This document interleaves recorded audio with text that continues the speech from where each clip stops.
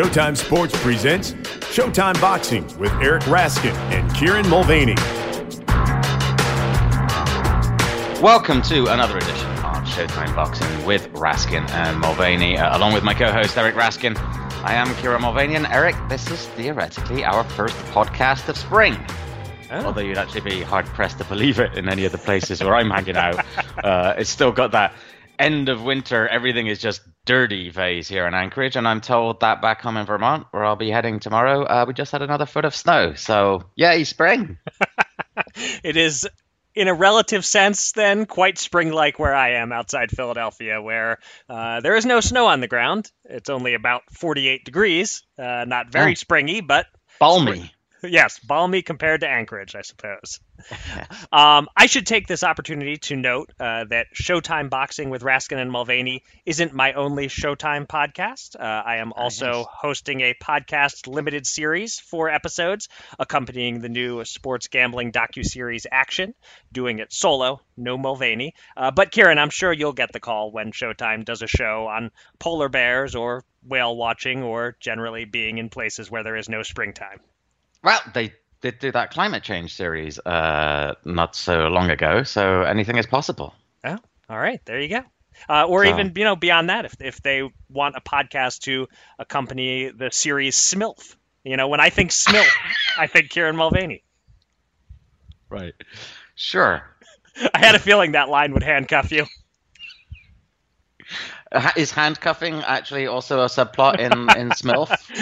Sadly, I have to admit I haven't watched it, so I'm not sure. Okay. Right. Well, we better move on. Action, as they say. Huh? There you go. All right. All right. Yeah, it's coming up later in this particular podcast. We will be welcoming Shelly Finkel, who, if he's listening to the opening of this one, is probably wishing already that he'd never come on here. He is the manager of heavyweight title holder Deontay Wilder, and Shelly's going to take us behind the scenes a little bit on Deontay's decision to make his May 18th title defense against Dominic Breazeale on Showtime. That decision, of course, was the big news of the week in boxing, in case you missed it. We recorded a special podcast on Tuesday with Showtime's Stephen Espinoza talking about that as well. But although it was the big news in boxing this week, it wasn't the only news. At the end of the pod, we'll talk about all the various other stories that are going on. And we will also look ahead to this coming weekend's fight. And we'll take a quick dip into the mailbag. A quick note about timing, however. As you might have noted from the top of this podcast here, I'm talking about being in a couple of different spots in Alaska and in Vermont. And because of travel schedules going from one to the other, we are in fact recording this podcast on Saturday, March 23rd. So we will not be talking about the Pulev Dinu fight or the Peterson brothers bouts. If something spectacular has happened in one or more of those fights by the time you're hearing this, we'll circle back to them on next week's pod. But to kick things off this week, we're doing something a little bit different. We're not reviewing a fight. We're not previewing a fight. Rather, what we're going to do is a thorough breakdown of a subject that boxing fans are just starting to think and talk about. Who will be, about 9 months or so from now, the fighter of the decade for the 2010s? It's a question that we're not trying to fully answer this week on the podcast, largely because there's still about 7.5% of the decade left to go, and it ain't over till the plus-sized, big-boned lady sings, or the festively plump lady, if you prefer. That's a little preview for if I ever do my Sesame Street voices. I have a... not an A level, but a B level Cartman in my holster. But in any case, it's a topic that's beginning to heat up, in part because there isn't an obvious front runner, and that's not entirely unusual. These things are rarely clear-cut. The previous decade, most people believed Manny Pacquiao to be worthy of Fighter of the Decade honors, but Floyd Mayweather certainly had his supporters. In the 1990s, there was a Roy Jones faction and a Pernell Whitaker faction. In the 80s, the majority seemed to agree that it should be Sugar Ray Leonard, but some made a case for Mike Tyson, or even, if they scored a certain fight a certain way, Marvin Hagler. But what's making this decade unique is that it's not just a 2-fighter or 3-fighter debate at this point. We've isolated a field of 7 boxers for whom you can make a decent case. So here's what we'll do. For each fighter, one of us will present the case for, then the other will present the case against. And at the end of that, we'll each reveal our current top 3 rankings with the understanding that those rankings can change over the next 9 months. But the aim for now is just to have a discussion of all the relevant contenders and all the relevant factors and bring some clarity to the conversation. So, here in alphabetical order are the 7 names we'll be discussing. Canelo Alvarez, Gennady Golovkin, Chocolatito Gonzalez, Vladimir Klitschko, Vasily Lomachenko, Floyd Mayweather, and Andre Ward. And Eric, you're up first. Give us the case for Canelo Alvarez. Well, the case for Canelo begins with him being the only true boxing superstar who was in his prime this decade. He was 19 when the decade began. He'll be 29 when it ends. And I think whether he was or wasn't the best fighter of the decade, because of his star power and involvement in huge fights and being in his physical prime, I think future generations might look at him as the defining fighter of this decade. He's gone 21-1-1 with 13 knockouts so far in the 2010s, and he has at least 1, maybe 2 big fights ahead of him this year. But just look at the names he's already fought this decade. Floyd Mayweather, Gennady Golovkin twice, Miguel Cotto, Erislandy Lara, Austin Trout, Shane Mosley, Amir Khan, Julio Cesar Chavez Jr., James Kirkland, Alfredo Angulo, Carlos Baldomir. It goes on to where you forget about pretty good fighters like Ryan Rhodes and Liam Smith. And, of course, he's about to add Daniel Jacobs to the list. In terms of volume of big fights this decade, I think he has to be number 1. In terms of money generated, he's probably number 2 or 3. And he's fought at an elite level all decade, really getting consistently better with each passing year, to the point that maybe we actually haven't seen his prime yet. He's won titles in 3 weight classes, including the legit lineal title at middleweight. He's exciting. He's loved, he's hated, he's crossed over into the mainstream. He's a one-namer. He doesn't need a last name. You just say Canelo, and every sports fan knows who you're talking about. He's like Madonna in that way. And I only mean to draw the comparison half-jokingly. Think about Madonna's place in the debate for musical artist of the 80s. Nobody will tell you she was the best singer, but she probably had the most hits and had as much star power as anyone. Bottom line, even if he was never number 1 pound for pound, you can't have a fighter of the decade discussion without including Canelo. Right. So if you're going to make the case against him, I think it arguably starts with that one official defeat. When he stepped up against truly elite opposition, he was, CJ Ross notwithstanding, comprehensively outboxed by Floyd Mayweather. And there's an argument that maybe he's fortunate with decisions on a couple of other occasions. Erislandy Lara maybe, Austin Trout perhaps, although I don't really buy that one.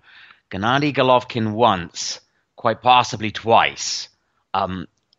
Any one, maybe 2 of those decisions go against him, and that kind of upsets the whole momentum for a lot of the other matchups and everything else that has gone subsequently. And we're looking at Canelo in an entirely different light. It's a guy who's probably very good, but in the end, not quite good enough. And then, of course, there is the clenbuterol factor. Look, I agree with you. He is certainly the biggest name right now. But there is a case to be made that he's ridden his luck and gotten the rub of the green to get there.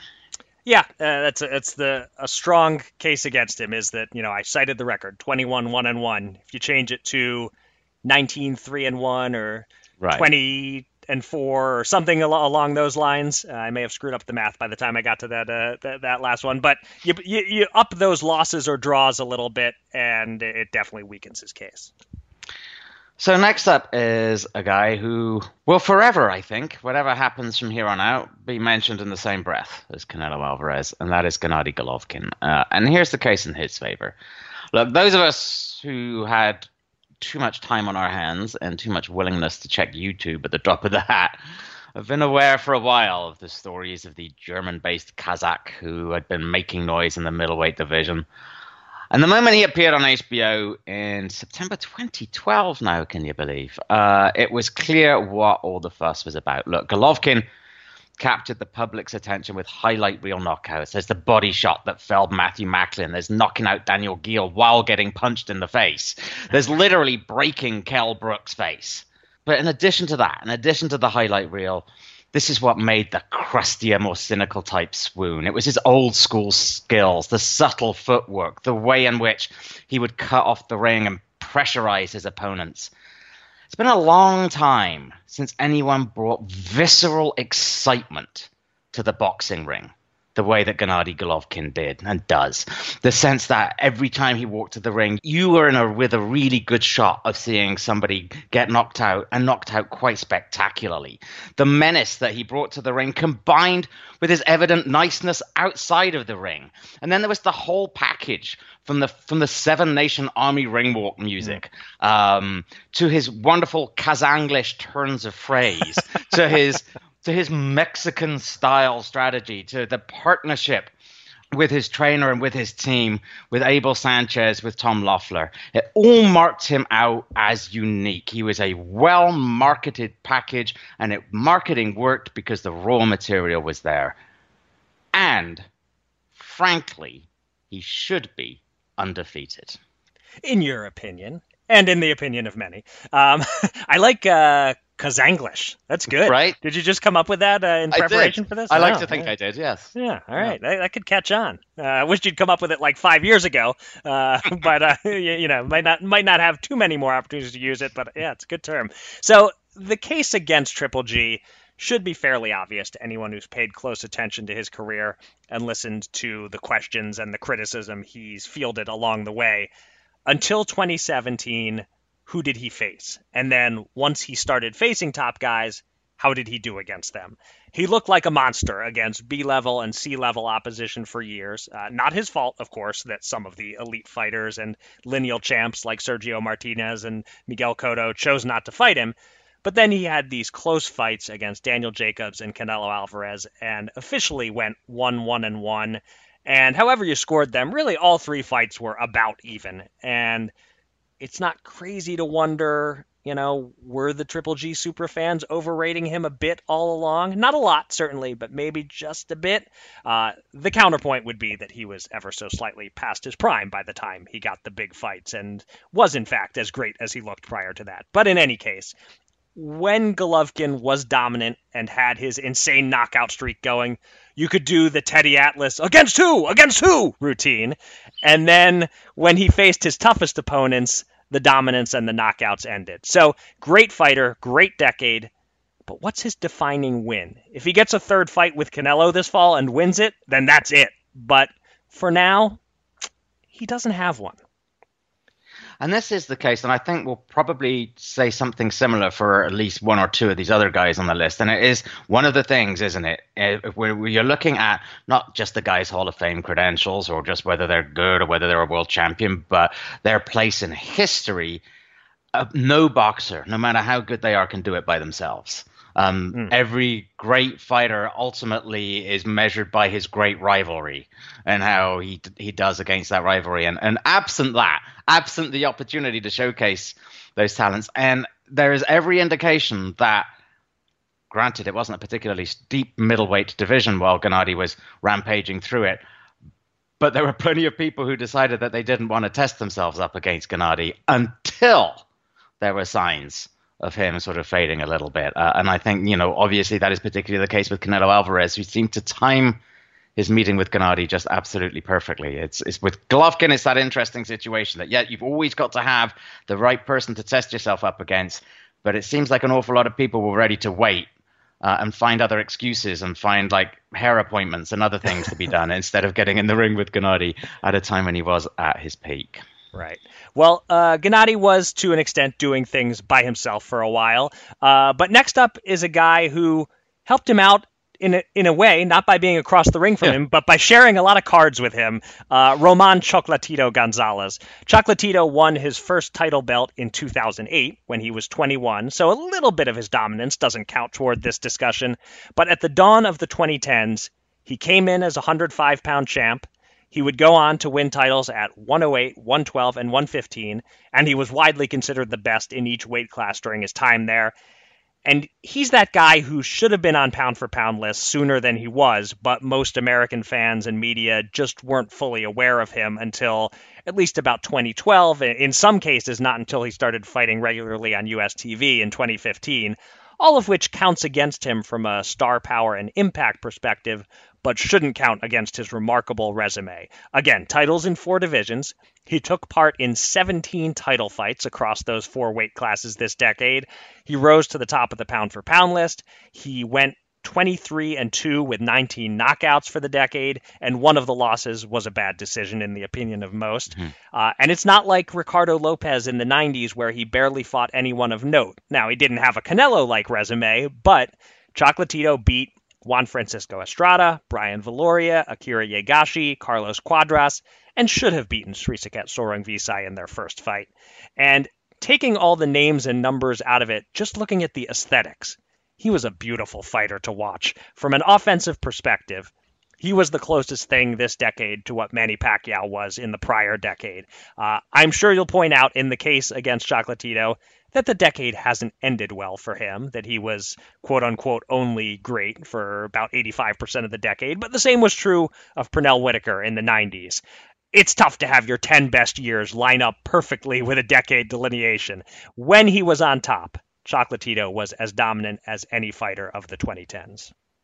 Yeah, the problem with this exercise is it's a little bit like, when baseball players and their teams go to arbitration, and the team really wants to pay a guy $25 million contract over a number of years because they think he's one of the absolute best, but he wants $32 million, and so they have to say in front of the arbitrators, this guy sucks. Right. It doesn't, even though they don't believe it. But here you go, and it's difficult. Chocolatito Gonzalez was a guy that, absolutely at his peak, that absolutely raved over. It was so difficult to, find much wrong with him. But of course, we're looking at a situation where it's not a question of how good he is, or whether he's legitimately good, or whether he's a Hall of Famer. It's what are the various factors that go into somebody being the fighter of the decade. And there's a little bit of the tree falling in the forest and if there's nobody there to hear him. Or does it matter if the people who are there to hear the tree falling in the forest are all Japanese and Nicaraguans?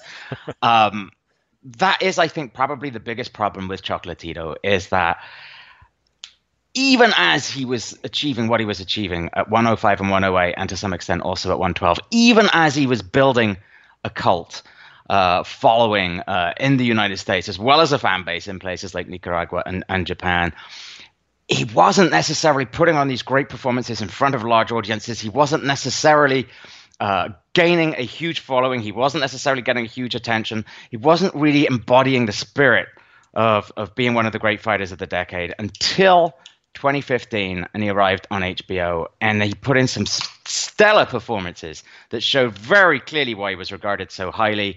And yet, almost as soon as he arrived, almost as soon as he was finally getting the attention that he merited, he moved up to 115, and it just proved to be, even though he had some success there, a step too far. The pack began to catch up to him. And in 2017, 2 years after he first appeared on our screens, he had the first controversial loss to Sistraket and followed that up with a real loss to Sistraket.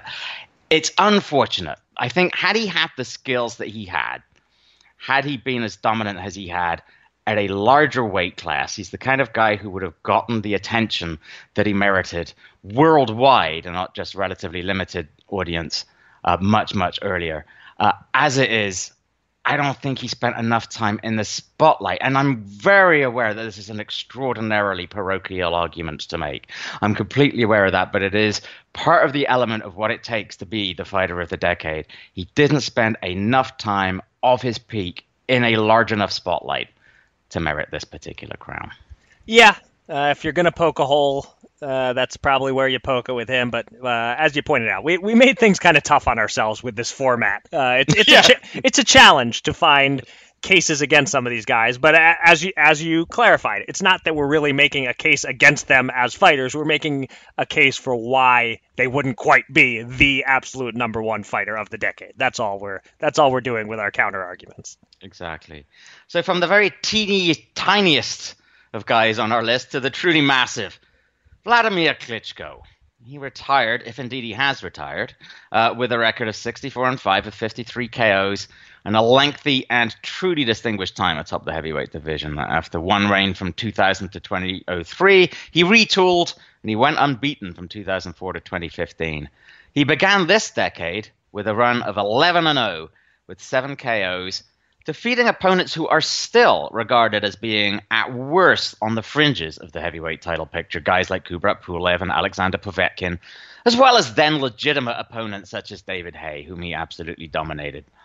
And rarely during that spell was he even troubled. I mean, he absolutely dominated opponents with his jab and with his knockout power, making solid opponents look so inferior that the quality of his performances, that the skill and the ability that he brought to them was sometimes overlooked. And granted, the style that he deployed to be so dominant and so superior in those fights also played a role in it. But look, the guy did his job, and he was a true world champion. During this decade, he had successful title defenses in Switzerland and Russia and Germany, as well as the United States. And he would go on to also fight in England in a tremendous losing effort in front of 90,000 people. And throughout all of that, and this can never be, I think, overstated, he went about his business with utter class. He was always supremely physically prepared. He was always a real gentleman. He was a multilingual exponent of the sweet science. He was one of the most dominant heavyweight champions of all time. And he's already maybe been a little bit forgotten simply because, I think, partly because he was a world champion. He didn't fight in the United States a tremendous amount, and partly because he wasn't necessarily the most exciting of heavyweight champions, but he was skillful and he was absolutely dominant. So I definitely rigged our outline to get myself the case against Klitschko because he's the one I believe in least. Which again, not a knock on him, but just out of this crew, he was the one that I was going to have the easiest time making the case against, I felt. And this week it fell on me to sort of put together our rundown. And I rigged that. And I guess this is all a bit of a spoiler that he isn't making my top three. I'm kind of giving that away here. But look, the numbers seemed great. Actually watching him rule over the heavyweight division, it wasn't quite as great as the numbers looked. You had a mix of some terrible challengers, Jean-Marc Mormac, Francesco Pianetta, Alex Leopai, and then some ugly wins against the more threatening challengers like Alexander Povetkin and David Haye. And then, of course, the abysmal loss to Tyson Fury to end his reign just past the midpoint of the decade. And Vladimir is definitely a victim of the way his career and the decade demarcations don't line up. If it was 2006 to 15, he'd fare better. But, you know, he was dominant over a bad heavyweight division for half the decade. He was, as you said, pure class, a great ambassador for boxing as a person. But he was someone I was almost never excited to watch fight. And while it is fine to include him in this discussion, anyone who would actually give him strong consideration for being the fighter of the decade and not just a fringe contender for fighter of the decade, I'd have a hard time respecting that person's opinions. Yeah, it's fortunate that there maybe wasn't anybody else whose surname began with an E or a D to like completely ruin this whole setup. So that it all lined up perfectly, so that K for Klitschko came your way. Yeah, look, he is definitely the more difficult guy to make a case for, not least because I think the two issues really are the stylistic one, the fact that we are all a lot more excited about the heavyweight division now than we were 5 or 6 years ago. And exactly like you said, the way that it didn't line up particularly well for him time-wise. But I do think he deserves some extra credit for definitely the classy way that he represented the sport and the fact that he was definitely a true world champion. Sure. Okay. Staying in the same part of the globe in terms of countries of origin, it's time for Vasily Lomachenko. And he's a tricky one, as the only fighter under consideration who wasn't a professional boxer yet when the decade began. He missed almost the first 4 years of the decade before turning pro in October 2013. Now, he did win Olympic gold in 2012, his second gold medal, but that doesn't really count here, I don't think. And then he got out of the gate slow, losing his second pro fight. However, I'm happy to present that as a positive, an argument in his favor. In his second pro fight, he took on Orlando Salido, who barely tried to make weight, came in way bigger and stronger, threw a ton of low blows, and still, at the end of the fight, it was Lomachenko who had Salido on the verge of a knockout. And then you look at what Lomachenko has done since then. titles in 3 divisions, ascension to the top of most pound-for-pound lists. And I know people tend to casually refer to Lomachenko and Terence Crawford as 1 and 1A, as if they're interchangeable. But if you look at ESPN's pound-for-pound poll, right now, 9 out of 10 panelists have Lomachenko 1, Crawford 2. It's not such a coin flip. He outboxed Gary Russell Jr., he made Nicholas Walters quit, he made Guillermo Rigondeaux quit, he moved up beyond his best weight and stopped Jorge Linares. People might wonder why we're giving Lomachenko consideration here but not Crawford. And to me, it's about the quality of opposition. Crawford just doesn't have those names on his resume like the ones I just ran down for Lomachenko.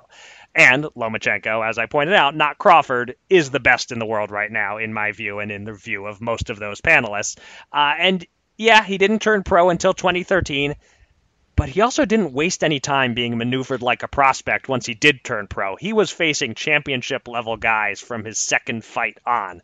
He had 13 fights this decade, and 12 of them were title fights, and those numbers are right in line with a lot of the fighters on this list in consideration for Fighter of the Decade. Yeah, look, again, this is a similar case to what we were talking about earlier. I'm certainly someone who always struggles to make much of a case against Lomachenko. And like you, look, one might point to that defeat to Salido. I'm the same as you. I don't consider it a black mark. I consider it quite the opposite, because he was fighting for a world title in his second pro fight against a veteran who missed weight and pounded him repeatedly in the testicles, and Vasily still damn nearly won the fight. So I don't think we can demand that fighters be great and then penalize them when they do strive to be truly great. You know, I think if you had to make a case against him here, it's when you take a step back, you're like, who feels like they might be the fighter of the decade?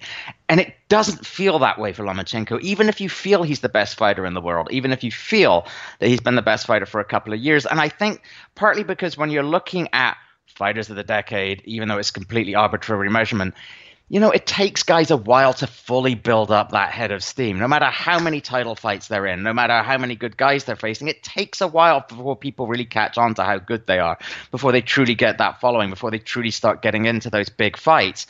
And I think one of the things with Lomachenko is, and again, this is a case that this is through no fault of his own, really, because by and large, with a few exceptions, he's been something of a solo performer, largely waiting for any kind of defining fight. Part of that is because his skill level is so much greater than anybody else that he's made pretty decent guys like Nicholas Walters, look absolutely second-rate. Made Gary Russell look absolutely second-rate. Gary Russell's a really good boxer. And it's only in the last year or two, and we've discussed this before, we discussed it with Brian Campbell as to what the reasons are, whether it's because he's now at a weight limit that is perhaps his absolute limit. Maybe now he's sort of gone past that superhuman peak and is maybe a little bit more human, or just maybe now is the time where he's more likely to meet better fighters or fighters who are closer to him. Only now is he in the point where he's finally starting to get what could be those kind of defining fights. And again, one of those things where it's not his fault by any means, and his dominance to some extent works against him. But it feels to me as if he's only now building up the kind of head of steam, only now building up the kind of big fight opportunities that would put him in the kind of consideration if we were to ever look back as being a kind of fighter of the decade type. It's just a case of getting that momentum going. And even though there are hardcore who always really appreciated Lomachenko, it's taken that little bit of time inevitably for him to build up that case. And I don't know that he's quite had enough time. Like you mentioned, he didn't turn pro until 2013. As determinedly as he went at it from the beginning, I'm not quite sure that he's had a long enough run at it to be able to be in that conversation. Yeah, I hadn't thought about the feel argument, but that's a good one. That applies here. You look at this decade, and it just doesn't feel like this decade belonged to Vasily Lomachenko. Yeah. Well, now this next guy, on the other hand, is a very interesting argument to be made. There's certainly no doubting his legacy. As you mentioned at the top of this exercise, Floyd Mayweather Jr. was already under serious consideration for the fighter of the previous decade. And when Manny Pacquiao got the award from BWAA, I think, for the fighter of the decade last decade, Floyd was pretty upset about it. Not least because after far too many years of waiting, he then ultimately faced off against Pacquiao in 2015 and defeated him handily in the highest grossing fight of all time. Look, in this decade alone, Mayweather defeated certain, I think, future Hall of Famers Shane Mosley, Miguel Cotto, Canelo Alvarez, and Manny Pacquiao, as well as the likes of Victor Ortiz, Marcos Maidana, Robert Guerrero, and Andre Berto. And that was only being active for half of the decade. It is testament to the manner in which he dominated, and to some extent still dominates the sport, that even a hint that he might consider coming out of retirement gets him all kinds of column inches and gets social media in a froth. The fact that he can earn a ton of money and earned publicity just by showing up in Japan and beating up an undersized kickboxer in an exhibition. We don't really need to make the case again. It's been made many times about Floyd's skills, about his natural ability, about his phenomenal work ethic, about his peerless self-promotional abilities. If it's difficult to feel that Vasily Lomachenko is the fighter of the decade, that this isn't a Lomachenko era, you can't say the same about Floyd Mayweather, who even in retirement remains absolutely the dominant figure in the sport right now. Yep. That said, it's no mystery what the case against Floyd is.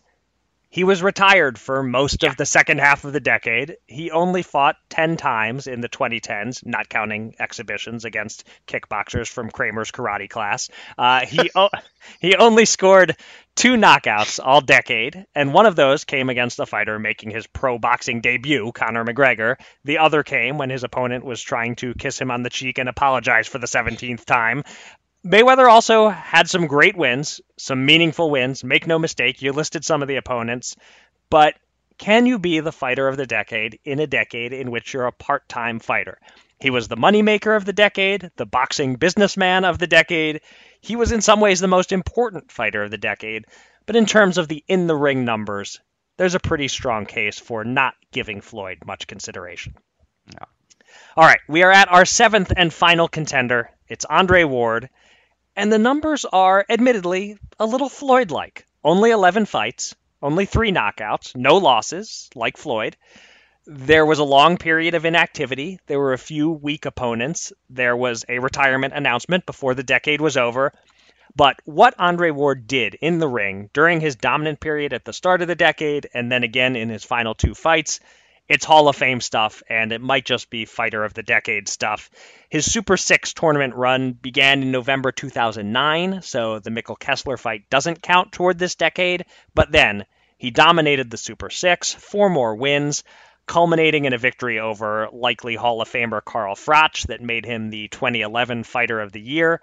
He followed that with a dominant knockout win over reigning light heavyweight champion Chad Dawson to, in my opinion, ascend to the top of the pound-for-pound list. Some inactivity followed. The next 4 years were, if not entirely wasted, then at least not totally productively spent. But then he finished his career with 2 wins over a prime Sergey Kovalev. The first one was controversial, but what a brilliant second half of that fight by Ward, getting off the deck against a real puncher and taking over the fight down the stretch to at least make it close enough to steal. And then in the rematch, he stopped Kovalev. In many ways, the best win of Ward's career, cementing him as the pound-for-pound best at the time. And then he walked away at 32, something to be admired. It's very easy to look at this decade, from 2010 to 2019, and say that Andre Ward was the best fighter over the longest stretch of time across those 10 years. Yeah, and I think the one case to be made here against Andre, and you touched on this, is that for so long he seemed intent on torpedoing his own career and damaging his own legacy. What damage was done to Andre over this last decade was entirely self-inflicted. Just as he was hitting his stride, as you mentioned, with the Super 6 victory and the win over Chad Dawson, just as he was where he really wanted to be, atop the pound for pound, ready to make that next move, he basically sat out the bulk of the next 4 years, lacing them up on just 2 occasions as he wound down his promotional contract, getting into a spat with Dan Goossen that to this day, nobody knows what on earth it was about. And when he did come back, you could argue that he finished with a little bit of good fortune. As you said, he might well have lost that first fight with Sergey Kovalev, sensational as his second half comeback in that fight was. And arguably scored a victory courtesy of a lot of testicular uppercuts in the rematch. For all his undoubted skills, his style was not necessarily one that always caught on with people. It could sometimes be an acquired taste. It sometimes required a degree of understanding of what you were watching in there. It wasn't so very obviously, flashily brilliant in the way that some guys, like, say, for example, a Gennady Golovkin was. And he rarely made the effort to endear himself any further to fans either. He wasn't necessarily the guy who was going to go out there and do that media work or necessarily talk himself up in any particular way. Once you get to know him, he's an enjoyable guy, but he's not necessarily one to put himself out there. And so maybe, again, there'll be a lot of boxing fans would certainly appreciate Andre Ward. But say in the 80s, you mentioned Sugar Ray Leonard and Mike Tyson, you ask a non-boxing fan who those guys were, they would know. Ask a non-boxing fan about Andre Ward, would they know who he is? I'm not so certain. So that's twice you've mentioned testicles on this pod, and twice that I've giggled like an 8-year-old when you did. So says everything for both of us. Indeed. All right, so that's our top 7. Who, after all of that, makes our top 3? Look, I found this really tough, actually. At first, I thought, this is a fun exercise when you first suggested it. That could be a larf. And then I actually felt the pressure was on, actually cutting it down to 3. It is difficult. It's a tough call. Everyone has a mark or two against them, as we've made clear. It's pretty crowded at the top. And as you mentioned, there's still 9 months to change things all around. I reserve the right to completely change the order of my top 3, even if it remains the same top 3 people, and even if none of them ever throw another punch. So I will say this. I haven't included Floyd in my top 3 for that reason that you brought up. Simply the fact that he was a fighter of a half decade. And I'm not including the Conor McGregor retention nonsense there. Maybe even just another year or two of dominance would be very hard to make a case against him. So here's where I am right now with not a huge amount of certainty. My number 3 right now is Gennady Golovkin. Going into the Kell Brook contest in late 2016, I would have thought he was well on course to be number 1, but you touched on this. He had mild struggles for a couple of rounds against Brook there. Then he had a very close win against Daniel Jacobs, and yet an inability to completely separate himself from Canelo suggests that either he was not quite as good as he appeared, or he's as good as he's going to be. And we've seen peak of him. So number 2 for now, but with a very real shot at being number 1. If anyone is going to make a difference over the next 9 months, it's this guy, and that's Canelo Alvarez. I'm not really going to count the 2013 Mayweather loss against him a great deal. Floyd was at his peak and willingly picked Alvarez because he knew that Canelo wasn't ready. He deliberately went in there before Alvarez had matured. Yes, some of his wins have been close and controversial, but that's what happens when you consistently take on the best. And Canelo has absolutely 100% done that. If he beats Daniel Jacobs in May and then beats without controversy Golovkin in September, I think he probably vaults to the top of this list. In fact, almost certainly does. But for all that I just said in terms of making the case against him, I think for now, for me, the position at the top is held by Andre Ward. Yeah, he didn't have the breakout crossover appeal of Triple G or Canelo. Skill set was sublime. He comfortably beat some very, very good opposition, as you noted. He's the only one under consideration, apart from Floyd, to remain undefeated during this decade and to even retire undefeated. Only Sergey Kovalev ever really came close to beating him, and Andre retired on his own terms at the top of his game. All right, this is interesting. We don't have the exact same top 3, so that's good. We can breathe a sigh of relief. I was a little nervous, but this is really interesting how this shook down. I'll just note off the top, Vladimir Klitschko isn't in my top 3. I made that pretty clear, and it was pretty easy for me to cross off Lomachenko too, if we aren't counting amateur accomplishments. From there, it got really tough for me. Let's jump right to my top 3, and I had a lot of trouble separating Golovkin and Canelo, just as I did when they fought each other, and I scored both fights draws. But I'm going with Canelo Alvarez as my number 3 because of the star power. That counts for something to me here, and just the sheer volume of big fights against top opponents. He was the guy who kept boxing in the headlines month after month, kept cranking out fights that felt like events. And to echo what you just said, it is absolutely possible for Canelo to climb from number 3 on my list to number 1 on my list. If he beats Danny Jacobs and then wins a third fight with Golovkin this year, my top 3 are close enough that he can definitely make that leap. At number 2, I have your number 1, Andre Ward. Okay. Before I sat down to examine this closely, I was thinking he'd be my number 1, but I had forgotten just how long he was MIA in there. Between 2012 and 2016, he had some long layoffs, and he fought Edwin Rodriguez, Paul Smith, Sullivan Barrera, and Alexander Brand. Barrera and Rodriguez are both fine, but when you combine that stretch with being retired for all of 2018 and 2019, he really only has about a half-decade resume. That half-decade is great, but I only make him number 2. My number 1 is another guy who also has about a half-decade resume, but I think it's at least as good as Ward's on paper, and when you add in the money he generated and the way he crossed over into the mainstream, he's as recognizable a boxer as there's been since Mike Tyson. I'm, of course, talking about Floyd Mayweather. And the names are there. He beat Manny Pacquiao in the biggest fight ever, Miguel Cotto, Shane Mosley, and perhaps most importantly for this discussion, Floyd has the dominant near shutout win over Canelo. I can't ignore that when considering their respective candidacies. Again, Canelo could maybe overcome that with a Fighter of the Year campaign in 2019. But for now, with very mixed feelings about it, and I completely understand why you didn't have him in your top 3 at all, I think Floyd Mayweather is the fighter of the decade, in a decade in which he wasn't really in his absolute prime as a boxer. That probably came last decade. But as odd as it feels to give this to him, for me, when I shake things out, I have him at the very top of the list with star power and the way he drove the sport, and as you said, continues to drive the sport in retirement, kind of being the deciding factors for me. Yeah, it gets back to that.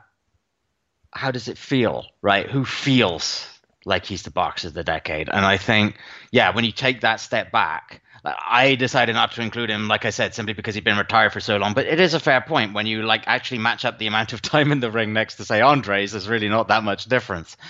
I suspect when all is said and done, and once we have the advantage of a little bit of time and a little bit of perspective, that there's probably, out of our list of 7, there's going to be a couple who are going to feel as if they were the fighter of the decade. And I wouldn't be surprised if we come back here in 9 months and after reflection, it's a choice between what Floyd did in the first half and what Canelo did in the rest of it. Both of those, I think, are the ones that perhaps are making the most case for it to be their era. Or in the case of where you shook down what Floyd and Andre, either one of them did in about half a decade versus what Canelo ended up doing when all was said and done. So, yeah, this discussion is not quite over yet. Exactly. I suspect we'll be hearing something about it from some people as well. Maybe. There might be some opinions. Alrighty, let's move on a little bit. Let's zoom in, shall we, from the fighter of the decade debate to the heavyweight of the moment debate. It's a 3-fighter field. One of them, Deontay Wilder, as we've mentioned, made big news on Tuesday when he decided not to take long-term multi-fight offers from ESPN or DAZN and chose to stay with Showtime on a fight-by-fight arrangement. And on May 18th, on Showtime, not on Showtime pay-per-view, Wilder will face mandatory challenger Dominic Breazeale at Barclays Center in Brooklyn.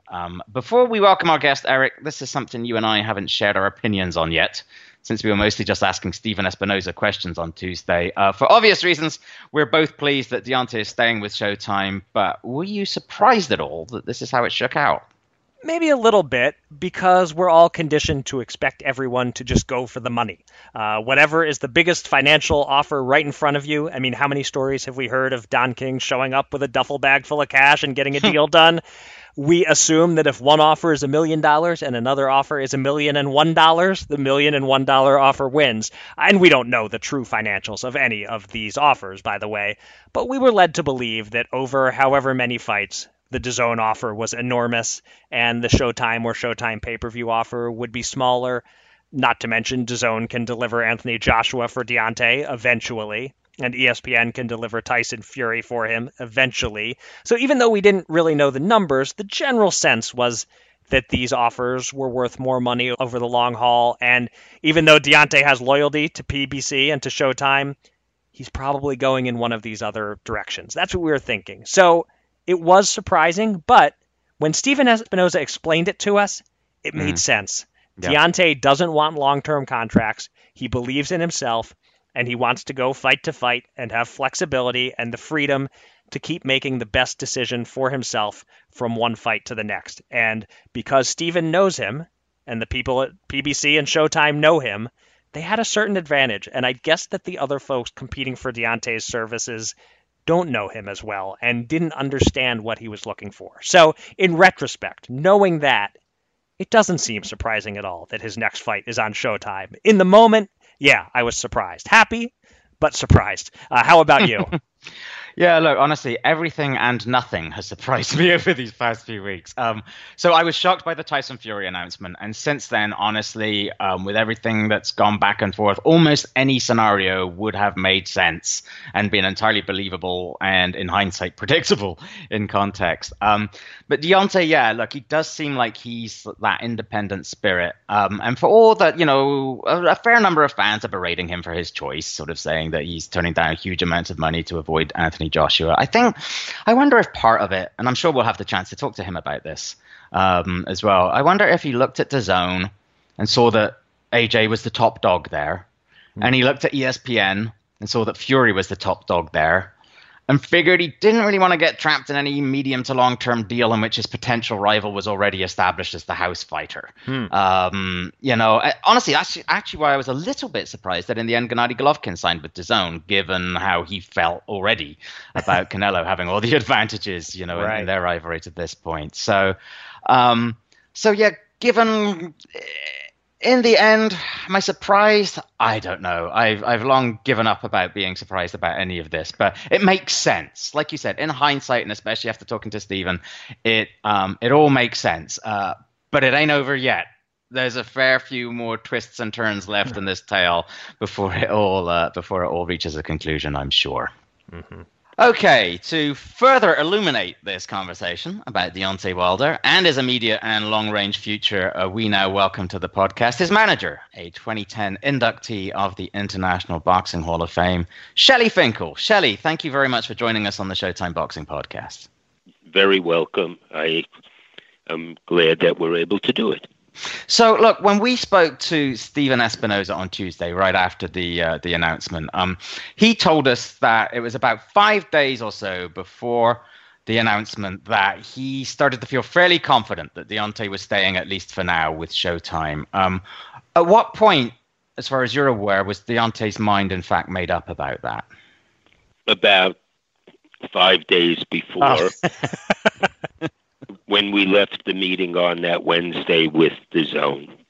Was there something about that meeting that you came away from did you come away from that meeting with DAZN then with a different impression than the one that you went into it with? Did you perhaps go in there thinking maybe that was where they were going to end up? Did something go wrong in that meeting, or did you just not feel a very good vibe from those guys?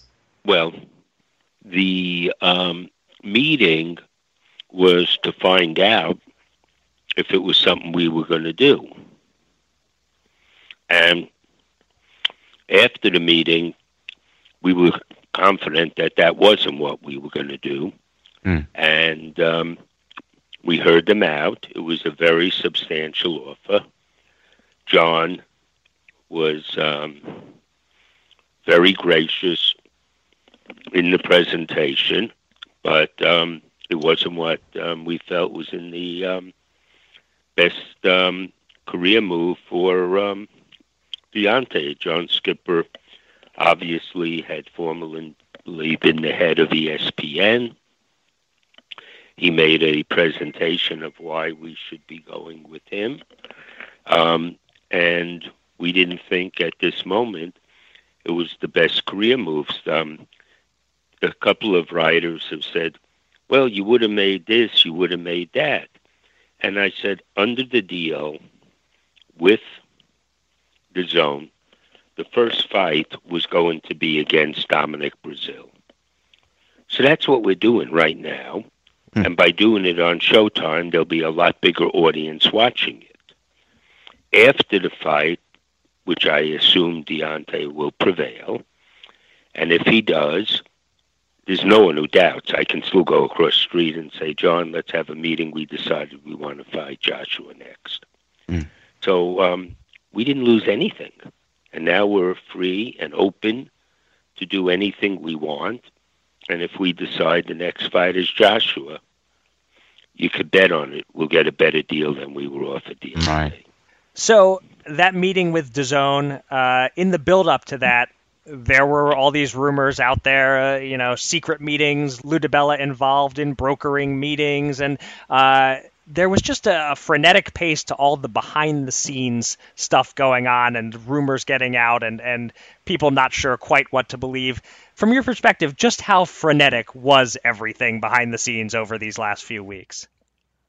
Well, it was starting with Fury. We thought we had a deal for the rematch. And then Top Rank came, made him an offer, and he decided to go that route, which I don't blame him. It's his choice. And that put us a little bit in a spin. What are we going to do? The same as a year ago when we thought that if we took a $15 million flat, we would get the Joshua fight, and we didn't. So Fury decides to go this way. Some things go on behind the scenes, and we have a meeting with DAZN. And in the meantime, morning and night, Al and I were on the phone mapping our strategy, what we felt was best for Deontay. We walked into the meeting very well prepared, and the proposal that was laid out did not meet the goals we want for Deontay at present. He strikes me, Deontay, as being a pretty savvy kind of guy, and I'm wondering what it's like to work with him in this kind of situation. Is he somebody who, from the get-go knows pretty much what he wants? Is he the kind of guy who's like, Shelley, what do you think we should do? Were you guys in lockstep? Were you having to persuade him one way or the other? How does it work with a guy like Deontay? He is phenomenal. And he and I have been together almost 12 years now. I was with him in the amateurs. And funny, like yesterday, I said to him, Al and I joked to ourselves, these two old geezers did pretty well. And he said, these two old geezers and this country boy from Alabama. I said, you're right. So it's really a team effort. We go over everything. We explain what we believe. And, during the time when Eddie was just, whatever. As a matter of fact, I met Barry, Eddie's dad, last June. And I said, Barry, and I go back 30 years with Barry. I said, Barry, I thought I would have heard from you by now. And he said, why? Because you would call me and apologize for your son's immaturity. But he, didn't go for that. But he was, he understood. And the time during that whole thing when, Eddie with his silliness, Deontay and I laughed about it. And he thinks, Eddie, that endears him or that helps him. It furthers the distance. I think that he believed he had the only game in town with Joshua, and you have to do what I say or you get nothing. And for a little while in time, that was so. It's not that way anymore. And when we wanted to make the fight with Fury, the first one, we did whatever within reason it was to make it. We didn't say, well, we're the champ, you got to take less, because we knew we wouldn't get a fight. So we did what was necessary. And if Eddie and Joshua really, really wanted to make it, they put their egos, check it at the door, and sit down and make a deal. Just before the Canelo fight, Eddie said, look, we'll offer you. I said, no. I said, the Eddie Anthony show is over. I said, if you want to make a deal, we sit down and we figure out how to maximize the revenue, and then we'll decide what the split is. But anything short of that, we have no interest. We're not going to be indentured to you. He thinks about it. He said, okay. 3 days later, Joshua's in town for the Canelo fight. Look, I offered him Wembley. I said, no one asked him to offer us anything. Sit down and see if a deal can be made. And he's saying, I'm in Stone April 13th. If it's not you, we're going with someone else. You remember all this. Yeah. April 13th is coming in about 3 weeks. And from what I see, Wembley is empty, and it's not including Joshua. So, I've been around a long time. I guess I've been around in boxing almost as long as Eddie has been on this earth. And hopefully I've learned a few things, and I go into something with the approach, I want to make it happen. Otherwise, I wouldn't waste my time with it. Right. And a lot of the antics were not necessary. They did not invoke love. And if you saw Eddie's latest rant, he's ranting about something incorrectly. I wouldn't rant anyway, but he is. What was said was, we believe that when Deontay knocks out Joshua, there wouldn't be a second fight automatically, because we believe that Eddie and Matchroom would not let that happen, because it would ruin them in that they couldn't rehabilitate him getting knocked out twice. The next thing I'm reading, go ruin us. I'm ready. Destroy us. You think you can put Matchroom? I mean, the guy is like emotional, out of control, and he's yelling about something incorrectly. I have no interest in putting him out of business. I'd like him to, just go a different way. But I had a conversation with Skipper after the meeting, and I said, John, believe it or not, I hope you succeed, because in the music business, I came to a philosophy. If something was good for the music business, I'm smart enough. I'll figure out how to make it good for Shelley. And I believe that the more people that are watching boxing, and of course you want quality, I don't mean junk, and the more it's on and the more people are talking about it, the better it is for the sport, the better it is for Shelley. And, that's just the way it is. So the third member of the big three at heavyweight right now, we were just talking about Deontay and Joshua, but to get back to Fury, you were so close to signing for a Fury rematch, and then he pulled the rug out from under you and went to Top Rank. You just said a few minutes ago that you don't blame him. Can you give us a sense of Deontay's emotional state, how pissed off he was at Fury, if at all, when that went down? He was annoyed, but Deontay has an amazing sixth sense. And he believed, and he told me, he says, I don't think he's fighting me right now. I said, why do you believe that? He says, I just don't believe it. He said, we'll see. And he wasn't as emotionally invested as I was this time, because I was pretty confident it was going to happen. And it didn't. And we said, look, we'll move on. I said, hopefully we'll get it next. And he said, okay. He said, I told you. I said, definitely you told me, and you were right. Wow. But I've been in touch with his camp a lot over the last couple of weeks, and I'm hopeful that it'll happen early next year.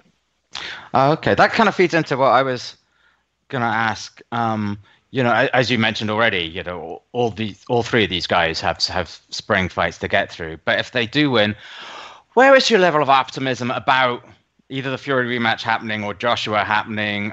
Which would you rate as being a bit more likely? It sounds like probably you think maybe the Fury rematch might be the bit more likely, or are you open to just seeing how things fall at this point? Open to how they fall. But in the sequence of things and my own belief, I think the Fury fight will happen first. Okay. All right, so before we let you go, we want to ask you about one other So fighter. quick? Well, we have a schedule to keep here, but we do still all right. we do still want to ask you I'm about. glad you squeezed me in. Go ahead. Now, listen. Now you're a man who can get Al Heyman on the phone at the drop of a hat. If you could do that for us, we'll keep you on as long as you want. But in any case, you're asking for miracles. Go on. Exactly.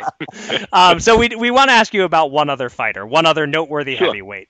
You served as an advisor to Vladimir Klitschko.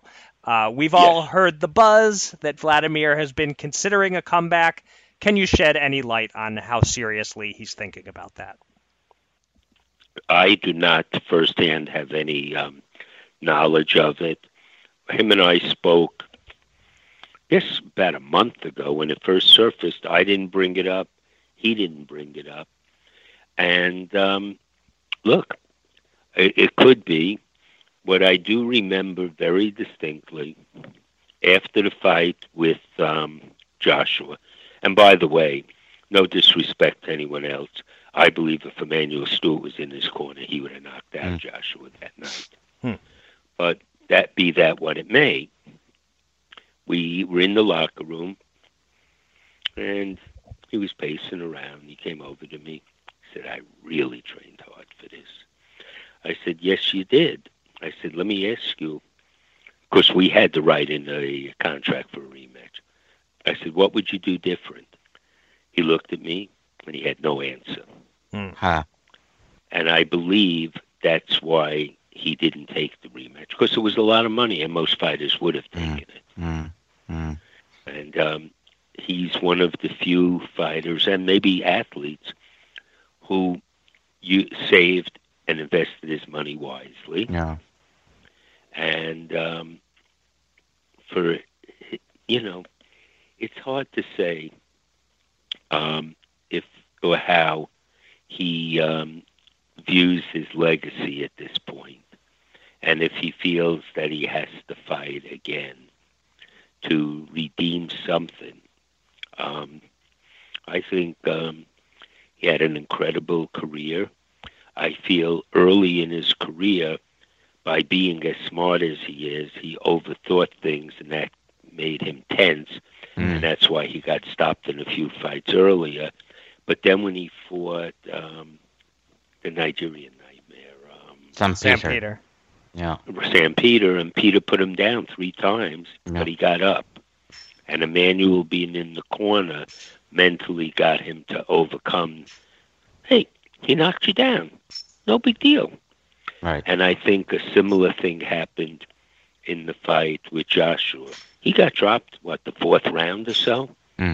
He got up. He wasn't wobbled like he had been from lesser punches and lesser things. And he somehow came back, hit him with a right that for 2 rounds Joshua didn't recover from. It's just that Vladimir didn't press it. If he had pressed it, I believe he would have stopped him. And I know I could picture Emmanuel screaming, "What are you doing?" Exactly. Yeah, we talked about that after the fight. There's no way that he would have let Vladimir go out and just jab him to death for 2 rounds after that. He'd have been pounding on his chest in the corner, telling him to get him out of there. Absolutely. Right.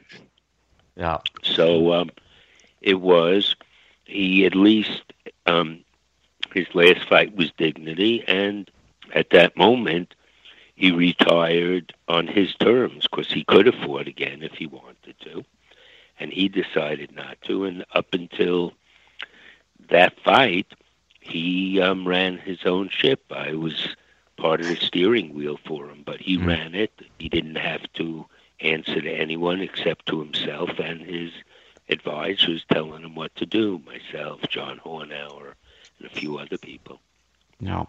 All right, look, Shelley, thank you very much for your time, for giving us some info on 2 of the best heavyweights of the last several years. That we really appreciate your insight. We'll see you in Brooklyn in about 6 weeks or so. 8 weeks from today. There you go. But who's counting? You meet me 2 weeks earlier and there you go. The podcast. Yeah, exactly. I like to get Until then, look, thanks very much indeed for joining us. Have a good rest of your weekend. You too. Thanks, Shelley. Bye. Before we get to the news, let's dip quickly into the Showtime Boxing Podcast mailbag. Remember that you can send us questions or comments via Twitter using the hashtag AskShowPod. That's AskShowPod. And we got one worthy mailbag question this week. Actually, we got a second one that I liked shortly before recording, but we'll save that for next week. The one we'll use this week pivots nicely off the heavyweight situation we were just discussing with Shelley, and it was clearly written with you in mind, Kieran, so I'll ask it and you can answer it. It comes from Ruby, Twitter handle @StacyRuby. She says, "Hello, folks. I love your show. What is more likely to happen in 2019? Fury versus Joshua, Joshua versus Wilder, Wilder versus Fury, Liverpool wins Champions League, or Liverpool wins the Premier League? Amazing work. Keep it up." Okay, well, first of all, great question. Can't believe you actually have to ask. But clearly, Liverpool Football Club is going to win both the Premier League and the Champions League. That's an absolute given. So, but if you want to be mildly objective about it, Liverpool is 2 points ahead in the Premier League with 7 games to go. It's in the quarterfinals of the Champions League against facing arguably the weakest of the final 8 teams. So you have to feel they've at least got a shot. Meanwhile, Bob Arum recently told World Boxing News categorically that Fury Wilder won't happen in 2019. We just had Shelley Finkel saying that he thinks maybe it'll happen in early 2020. Right. And he's more optimistic about that than about Wilder against Joshua. And I don't see Joshua against Fury happening at all. At all. So, money's got to be on Liverpool. If you're a smart person, you're putting your money on Liverpool Football Club, which you should be doing anyway. Okay. So, when you first started answering it, I could not tell if there was I don't know the reality of whether Liverpool is any good. So I didn't know if you were being sarcastic or serious or what, but I guess they are actually good. It's the greatest football team in the world, Eric. Well, okay. Clearly, you're entirely unbiased on the matter. Right. Completely. It's a shame that the question wasn't framed as those same 3 fights and the Phillies winning the World Series, because then I would have had something to say. But alas, it was about soccer, so go Pele. Bend it like Beckham. Hurrah! How was that? Very good. Do I sound like a serious soccer fan? No. I guess not. Oh, well. Never mind. All right, let's wrap it up with a couple of news items. First, some news that doesn't really require any commentary, but it's worth passing along. Jamel Charlo was acquitted in a Dallas courtroom on Wednesday of 2 counts of domestic violence against his ex-girlfriend. He maintained his innocence throughout.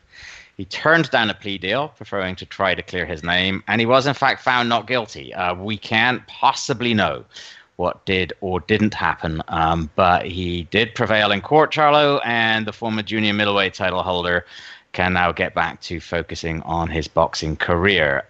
In news that is worth weighing in on, the Nevada Boxing Hall of Fame announced its class of 2019 this week, and there are 16 new inductees. We won't list them all, but notables include Bernard Hopkins, Juan Manuel Marquez, Winky Wright, Chiquita Gonzalez, Wayne McCulloch, Floyd Mayweather Sr. as a trainer, and the late promoter Dan Goosen. Any names stand out to you there out of all of those guys?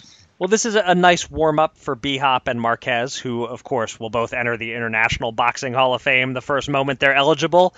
So this is a little test run for them with Hall of Fames. It's also cool for some of the people who live in Nevada and get in that Nevada resident category where the bar is maybe a little lower, like Wayne McCullough and Hasim Rahman, neither of whom has a real shot at Canastota, probably. So it's cool for them to get to experience this. And I'll also note that Dan Goosen was a close friend of our friend Rich Murata's. I think they went to the same high school, if I'm remembering correctly. That's right.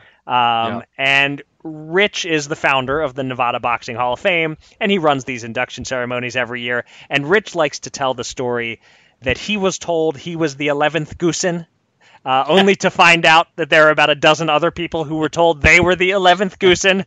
So I fully expect to hear a debate about the identity of the 11th Goosen come up at this Hall of Fame induction. But congrats to all the inductees. Induction weekend is August 9th and 10th, a great opportunity for fans to mingle with the legends.